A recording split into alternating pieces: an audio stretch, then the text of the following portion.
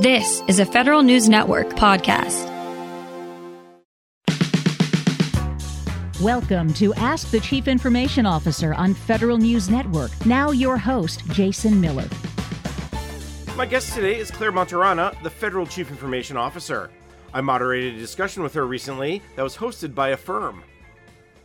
Having had the real benefit of sitting in the CIO seat, CIOs play such a critical leadership position, helping with the strategic, technical, and management initiatives across an agency, really helping with driving agency goals through enabling technology. And we're at such an exciting time in the federal government where we are really evolving, in all of the areas, everything from our information security, many agencies moving into a DevSecOps model, really evolving our customer experience and leveraging data as a strategic asset, always while focusing on mitigating threats in this environment and also driving mission growth. So as a technology leader, CIOs enable and really help the agency's digital business ecosystem as well. And I'll be talking to you a little bit about digital services and some of the exciting things that are going on right now in government. The way I think about the government is thinking every day about the American public and the experience that our customers expect in the 21st century. So, I can order a salad and have that salad delivered to my door, or in the old days to my desk. I know who the person is who's delivering it, what exact time it's going to arrive. And those are all expectations that the American public has applied to our government ecosystem. So we know that using data and design to build and deliver more secure digital solutions can really transform how the digital ecosystem works for all of our customers. And our customers also include our federal employees, our retirees, our agency colleagues. And it's important that we think of this as an enterprise. And that has been something that I have learned through my time at the U.S. Digital Service and my time sitting in the CIO seat at OPM. So, modern government also ensures that these services are simple, effective, but also respectful of the needs of the users, meeting the users where they are. So it's important also for us to think about our vision for this 21st century customer experience and not leaving anyone behind. I think about a 360-degree omni-channel experience, providing tools for all customers, no matter where they live or how they work. But we have to be cognizant of, we have urban, rural customers, we have young and old customers, we have some that are tech savvy and some that are tech novices. And we need to design and deliver our solutions to make sure that we are supporting people with all abilities and all states of minds. While our solutions are hopefully digital first, they won't be digital only. There's still going to be needs for this evolution for us to sometimes speak to a human to get the job done, or sometimes need to fill out something in person or on paper. And that's okay as we continue on this digital modernization journey. I think COVID-19 has really made some of these issues really front and center for us. And we have been investing in government services in a very forward-leaning way, but also in some ways that really underscore the challenges that our agencies deal with in delivering services to our customers. So one of the challenges that I think we are going to continue to focus on is procurement and how procurement impacts our ability to deploy our dollars effectively, meeting the needs of our customers. Also, the scale of our delivering these digital services across this enterprise. Many agencies, we are sharing customers, right? You're not just a customer of one agency. You're oftentimes interacting with multiple federal agencies at one time. So one of the really interesting tools that we have is the 21st Century IDEA Act. It is I think the actual title is the 21st Century Integrated Digital Experience Act, short, the IDEA Act, and it really provides a blueprint for the federal government. It underscores the importance of these digital services, as I mentioned, and helps identify our need to transform some of these very daunting and confusing paper-based processes into digital services. But again, with a focus on making sure that we meet our users where they are from a customer experience perspective. So some of the biggest barriers that agencies have had is this complexity with procurement and funding and dealing with legacy technology. So one of the great projects that we have been working on is the Technology Modernization Fund. And we have been able to evolve the TMF with an infusion of $1 billion in funding that was made available through the American Rescue Plan. And we rolled this out in the evolved framework for that a few weeks ago to agencies, CIOs, CFOs, CISO community, the acquisition community. And it really prioritizes our funding in a couple specific areas: modernizing high priority systems that we already know need to be improved, cybersecurity, which is always front and center, these public facing digital services. And then another area that is really important to me, which is cross-governmental collaboration and scalable services. The other great thing that TMF has done is we have been able to evolve our payment flexibility. So previously, it was a program that you paid back a loan. You basically took out a loan from TMF, and then knowing that you were going to get savings over multiple years, you developed a payback plan with your CFO and with the TMF team. So we have been able, through this COVID and American Rescue Plan funding, to evolve and create some repayment flexibilities. And those include full repayment is still an option, partial repayment, and then minimal repayment. So we are going to be working very collaboratively with agencies to see where their projects fit in these different priority areas, and hope to be able to roll out some really high impact projects that are helping us with our cybersecurity maturity across our entire federal enterprise, as well as getting to the work that many agencies have been undergoing for multiple years, which is modernizing those high priority systems and trying to roll out these high impact public facing digital services. And again, as I mentioned, really working collaboratively. Many CIOs that I talk to, we're all solving the same problems, but we're solving them at our own agencies. And we are trying to work as a CIO community across some projects that hopefully will have a great impact, helping us scale, continuing to secure our technology and cybersecurity footprint, and then continue to modernize our digital services. So exciting times to be part of technology in the federal government, exciting times even under these very challenging COVID and economically challenging circumstances. I still think it's a great time to be part of government. I'm excited to work with my colleagues. We have to take a break. My guest today is Clare Martorana, the Federal Chief Information Officer. I moderated a recent discussion with her that was hosted by a firm. I'm Jason Miller, and you're listening to Ask the CIO on Federal News Network. Welcome back. You're listening to Ask the CIO on Federal News Network. I'm your host, Jason Miller. My guest today is Clare Martorana, the Federal Chief Information Officer. I moderated a discussion with her recently that was hosted by a firm. A couple have just come in. I'll go. I think it's our old friend Steve Cooper, former CIO over at Commerce, former CIO at DHS. I'm sure I missed something, FAA. And he wants a very simple question. What are the top 3 priorities of the Federal CIO Council? What comes to mind? I think the cross-governmental collaboration, scalable services, and then I guess I would have to put cybersecurity front top of all of those. There's nothing more important right now that we're focused on. And we're reminded of that with all these emergency directives that CISA continues to put on the plates of our CIOs. One quick follow-up on that. When you talk about the scalable services, obviously one of the key terms there is shared services. There's been some movement on the QSMOs, one of my favorite acronyms in government, the Quality Service Management Offices. I know there's some things that are still under discussion. I know the PMA is still in process. Yep. What have you seen from the CUSMOs?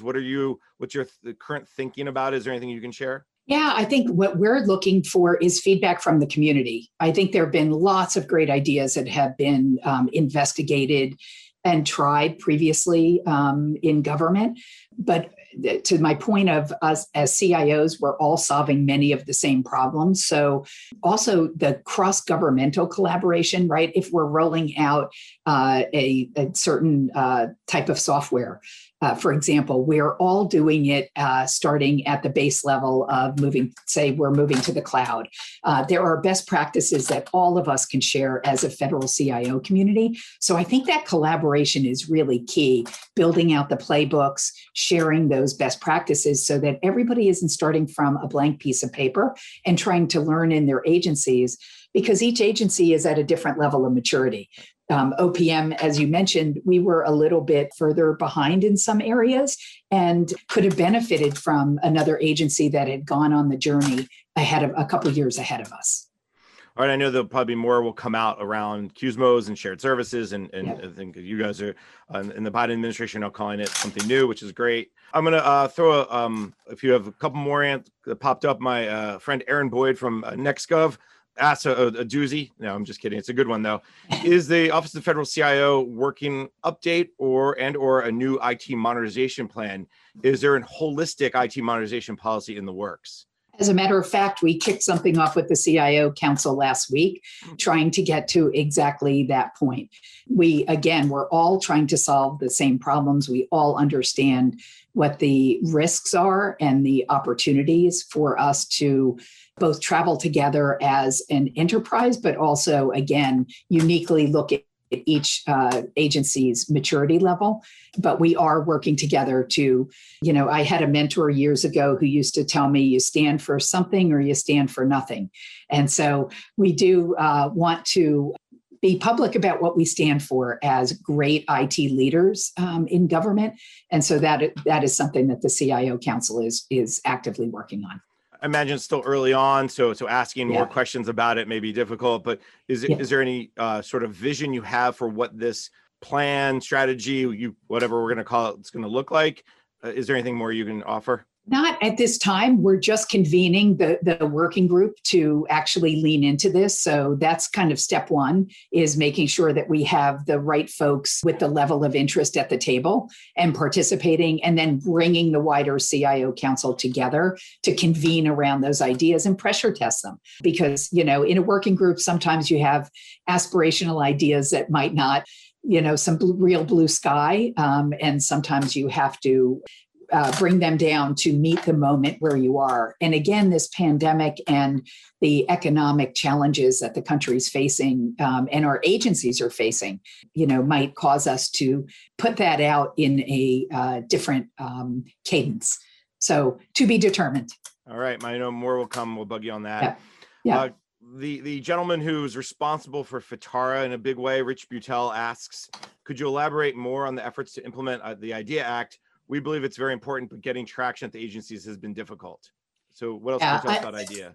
I'm actually really excited about the IDEA Act. I think it is really a great blueprint. I know that there hadn't been an enormous amount of guidance provided. So that is something that we are working on internally at OMB to make sure that we can cascade the right guidance out to the federal community. I use the term kind of motherhood and apple pie. When I read the IDEA Act, it made me smile, because there are so many things that I've spent my career working on that are included in the IDEA Act that I'm really enthused about the opportunity to work on it more collaboratively with my government colleagues. All right, so you got the words of guidance coming, so obviously more to come on that, but we should expect maybe something a little more directive or a little more, hey, here's the parameters we need agencies to stay within the guardrails. That's what this potential guidance would look like. We're working on that internally at OMB, knowing that we do need to provide that out into the federal environment. All right. Well, if there's one thing I would offer is this started during the Obama administration with Tony Scott, and I thought it was a great idea. He was releasing some draft guidance for feedback. And I know during the Trump administration, they followed suit. I hope that you all are seeing the same benefits of that too. Both it's good for folks like me because we love news, but also because I think, as you said, the community is impacted. We have two very similar questions, Kirsten, and hopefully I get her name right, Veva. Right, very similar questions about the partial repayment, minimal repayment plans. People want to know what is their criteria or how it will work. If there is a project, we are working out with the project management office at GSA, which actually helps administer TMF. We are working on the specific project by project guidance for that. So the best thing to do is if you have a project, we wholeheartedly encourage people to reach out to us, not to self-edit out of TMF, since this is evolving. So if you do have a project, please reach out to the PMO office. There are templates on tmf.cio.gov/ARP. So if you take a look there, there's contact information. Please reach out, and we are happy to walk through that model with anybody. And we know that we will continue to put guidance out related to that as we see what the incoming is of the project proposals, and then continue to communicate on that. And obviously, a good reminder to agencies and CIOs alike that the project, the initial consideration of projects, June 2nd, I think I remember correctly. And that's not the only one, but that's if you want kind of expedited. Exactly. We got commitment from the board, which are all federal employees that have other jobs. The board came up with the June 2nd date, and we all made commitments to block enough time to do these priority reviews, knowing that because of COVID and SolarWinds and the reason that the intent that Congress gave us the funding, that there's an urgency. And so we made that commitment to spend as much time as we could to get through those initial project proposals to be able to put them on the right course. So we committed that time to June 2nd to kind of force ourselves in that framework, but we will be on a rolling basis reviewing projects. So it is not a deadline, it is guidance. I know that it's you still have a couple of weeks, but do you get a sense from talking to CIOs and other agencies, do you expect 100 projects around June 1st? Do you expect 1,000? Do you expect 5? Do you have any sense? I'd say under 100, but a pretty robust set of projects are coming in so far. Yeah.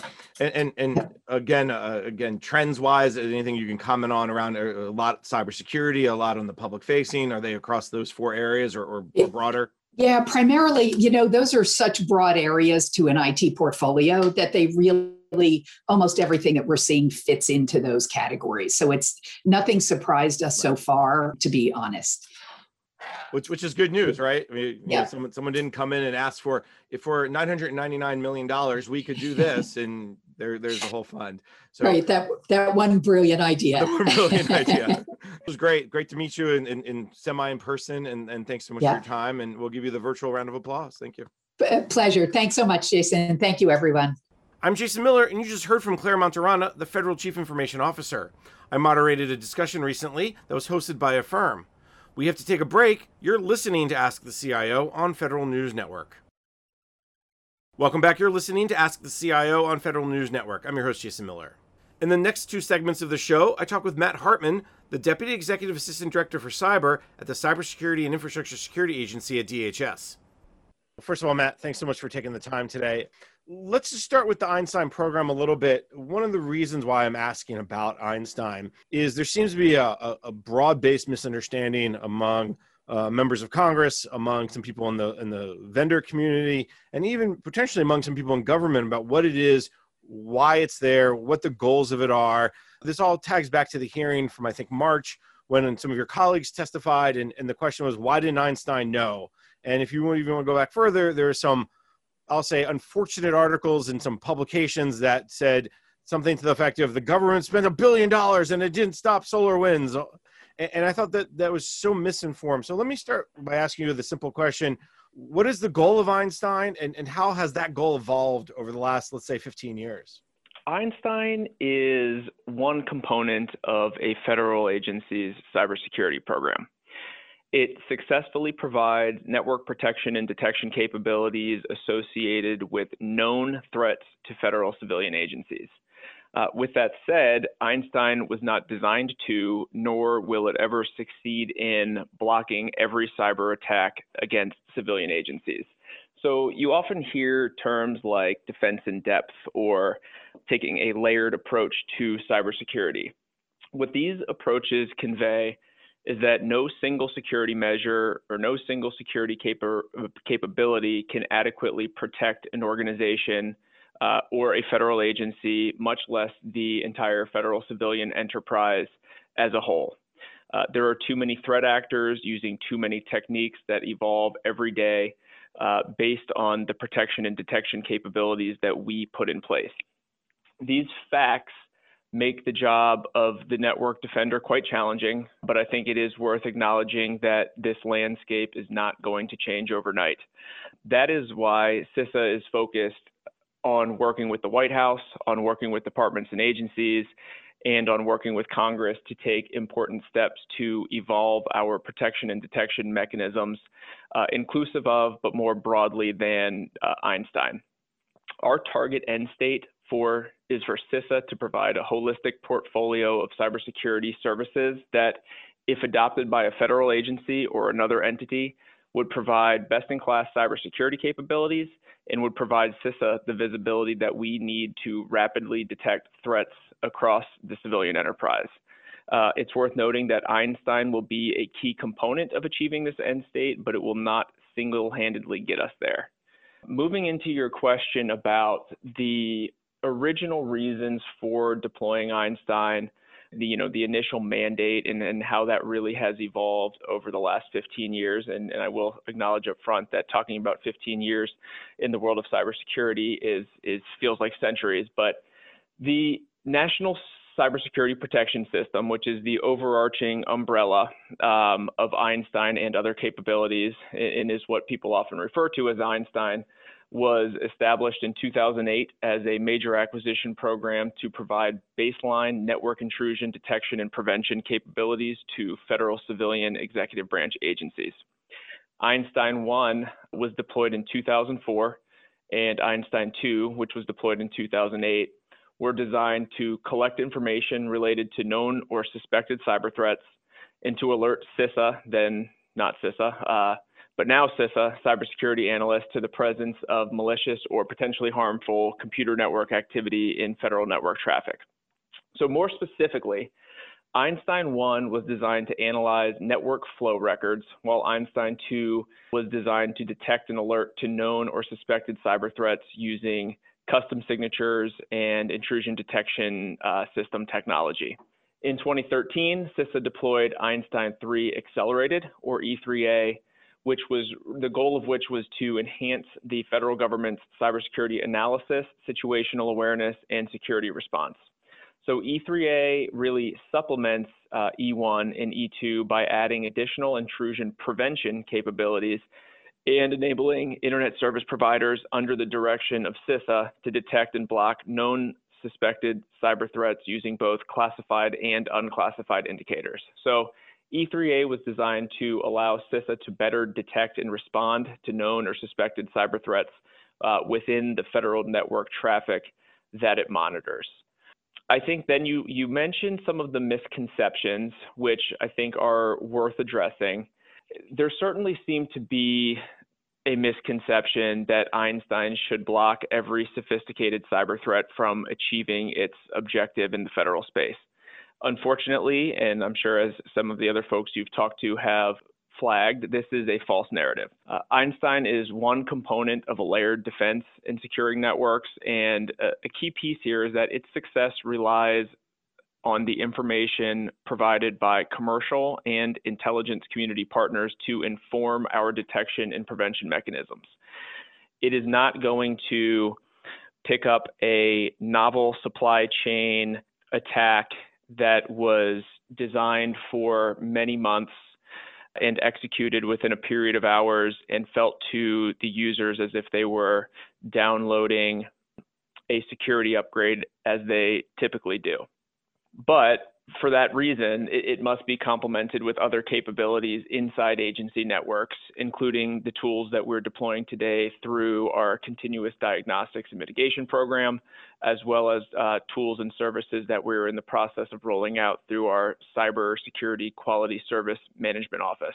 It also bears noting that in addition to the capabilities provided by CISA, there will always be some core cybersecurity best practices that federal agencies must continue to implement, things like multi-factor authentication, like cybersecurity awareness training, to account for the human element and prevent against techniques like phishing that are still too frequently successful.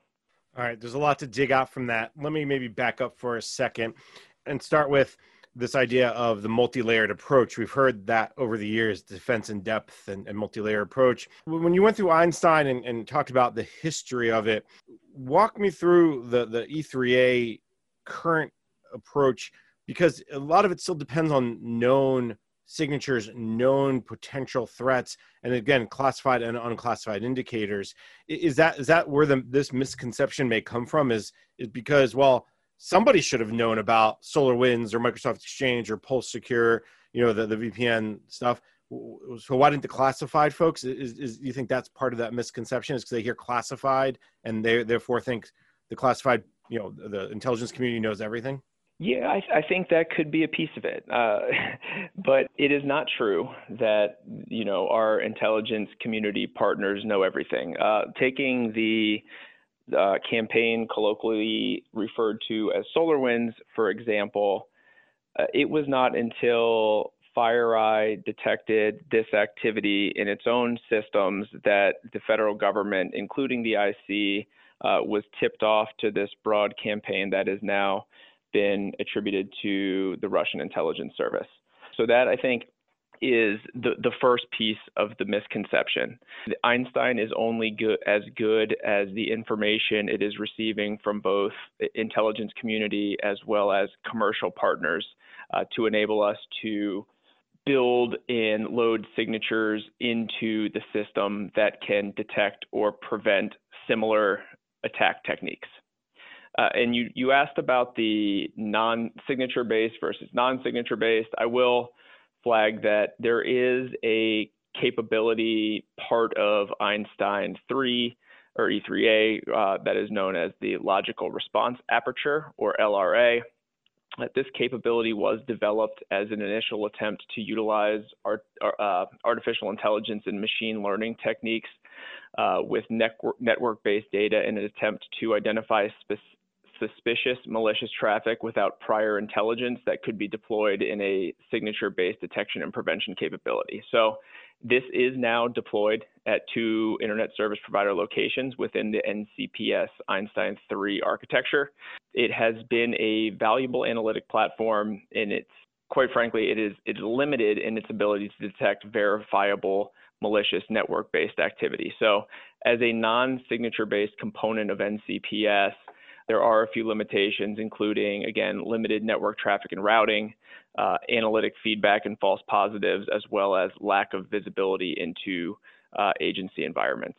Our plan moving forward is to focus this capability as a component of our analytic environment where it could be used from an artificial intelligence and machine learning perspective across all of our growing and increasing by the day cybersecurity data sets. You almost answered the question, right? What comes next? Because it's interesting that that this AI ML software, this capability is on 2 ISPs.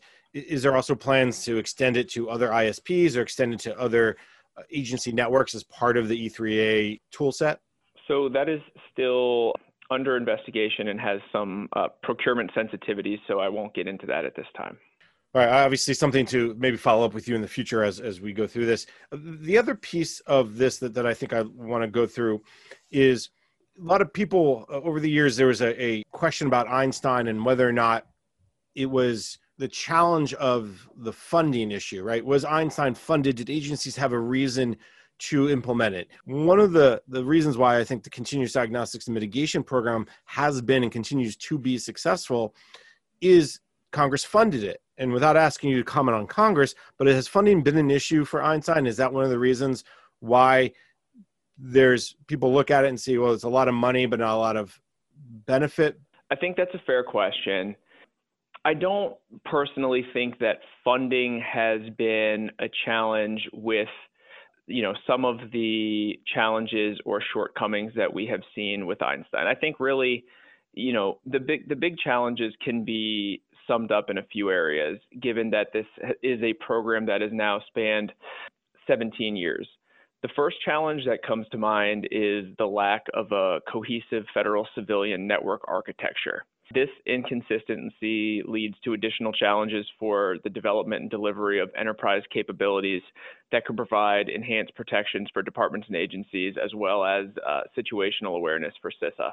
The second piece is that the cyber domain is exceptionally dynamic. So when you take a program that has a mandate from 2004 and translate it to 2021, there is going to be inevitably quite a bit of churn and change. The technology to be defended and the technology used to defend information technology assets has evolved rapidly in this time. The old analogy used to help understand Einstein, where E1 was the camera at the entrance of a facility logging who enters and who exits. E2 added the ability to detect and set off an alarm when people on a watch list attempted to gain access to that facility.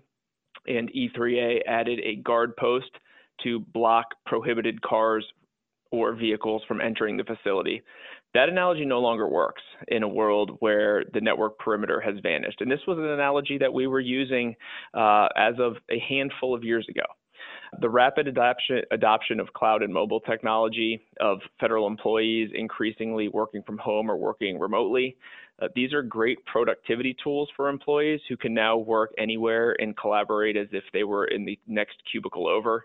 But to complicate matters, cyber adversaries and the threats they pose to federal agencies are evolving daily, and that's not even a hyperbole. When the COVID-19 pandemic drove federal employees to largely work from home last March, our adversaries immediately began targeting vulnerable VPN devices as a means to gain access to agency networks. So as a result, we are really focused at CISA on evolving all of our core programs and capabilities to provide the protections at the network level, at the host level, and anywhere else that we can secure the civilian enterprise while increasing CISA's ability to rapidly detect threats. We are also working closely with OMB and the interagency to drive toward the adoption of more sophisticated security architectures, including zero trust concepts that are focused on identifying and securing the federal government's highest value data. And lastly, as zero trust principles continue to gain traction and become more mainstream, I think it's important to consider, the first principle of assume breach. It's important to acknowledge this principle because from a security prevention strategies and capabilities simply will not be able to guarantee safety from every attack. When we have determined, well-resourced, and highly sophisticated adversaries dedicating hundreds or even, as has been reported in the SolarWinds campaign, thousands of resources to execute an intricately designed supply chain attack, for example, we need to shift our mindset from prevention to rapid detection and really focus on minimizing impact across civilian agencies. Matt, on that note, let's take a quick break. My guest today is Matt Hartman, the Deputy Executive Assistant Director for Cybersecurity at CISA. I'm Jason Miller, and you're listening to Ask the CIO on Federal News Network. Welcome back. You're listening to Ask the CIO on Federal News Network. I'm your host, Jason Miller.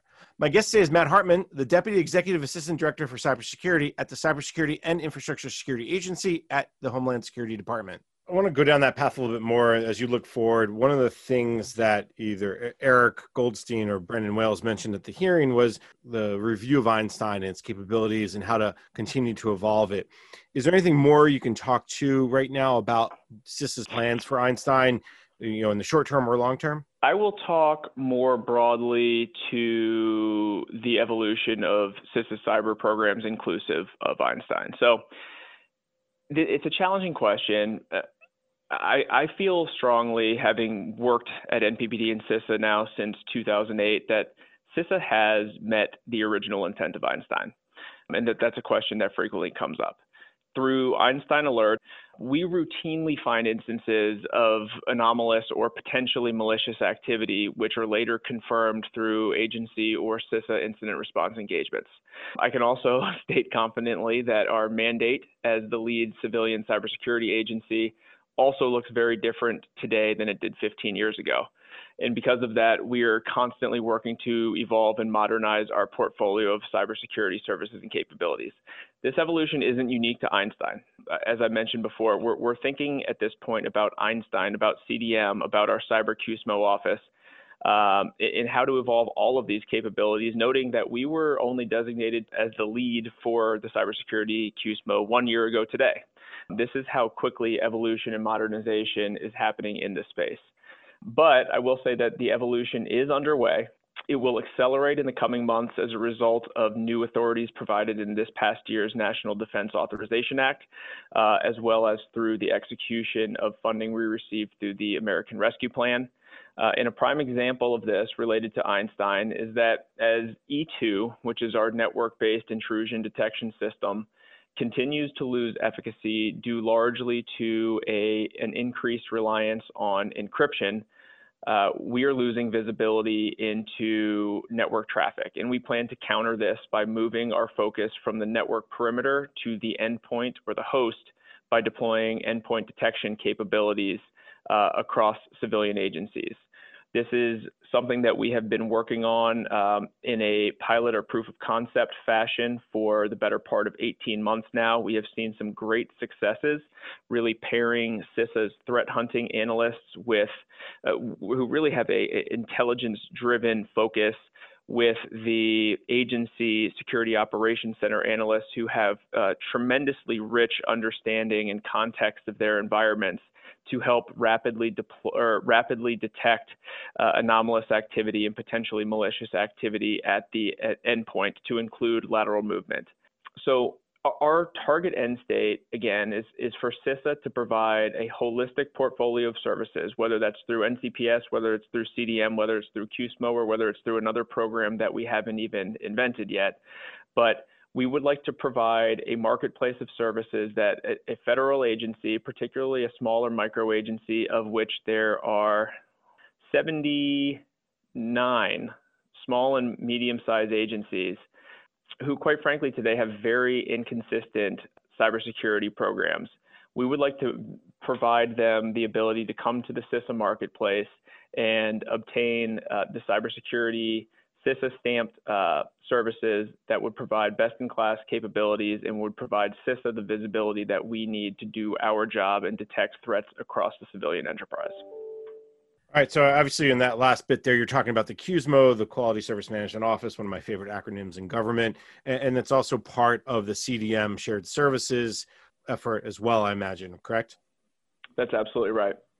One other piece, if you don't mind, because since we haven't had an opportunity to touch on some of the specific examples of where we are still using Einstein today and getting great value in the program. As we previously discussed, there has been a lot of attention on the quote-unquote failures of Einstein for not detecting the SolarWinds campaign, for example.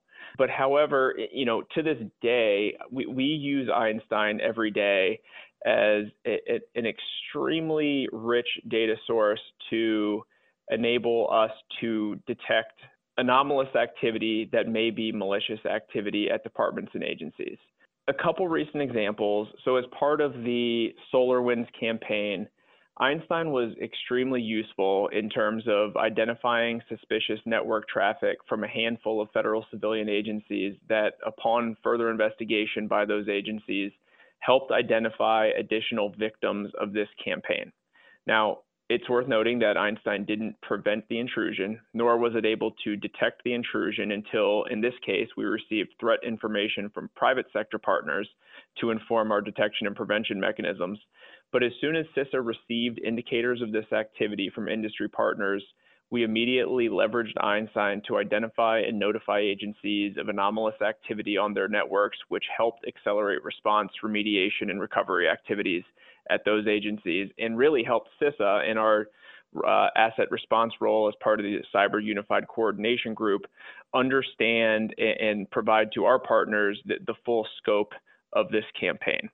Without Einstein, we may have departments and agencies today that still did not know that they were victims of this campaign. But its ability through our E1 capability, the NetFlow capability to, after the fact, look at indicators and identify potential indications of compromise, it has proven extremely useful. And this is really just one example in the last few months of CISA being alerted via Einstein of a potential compromise of a federal agency's network.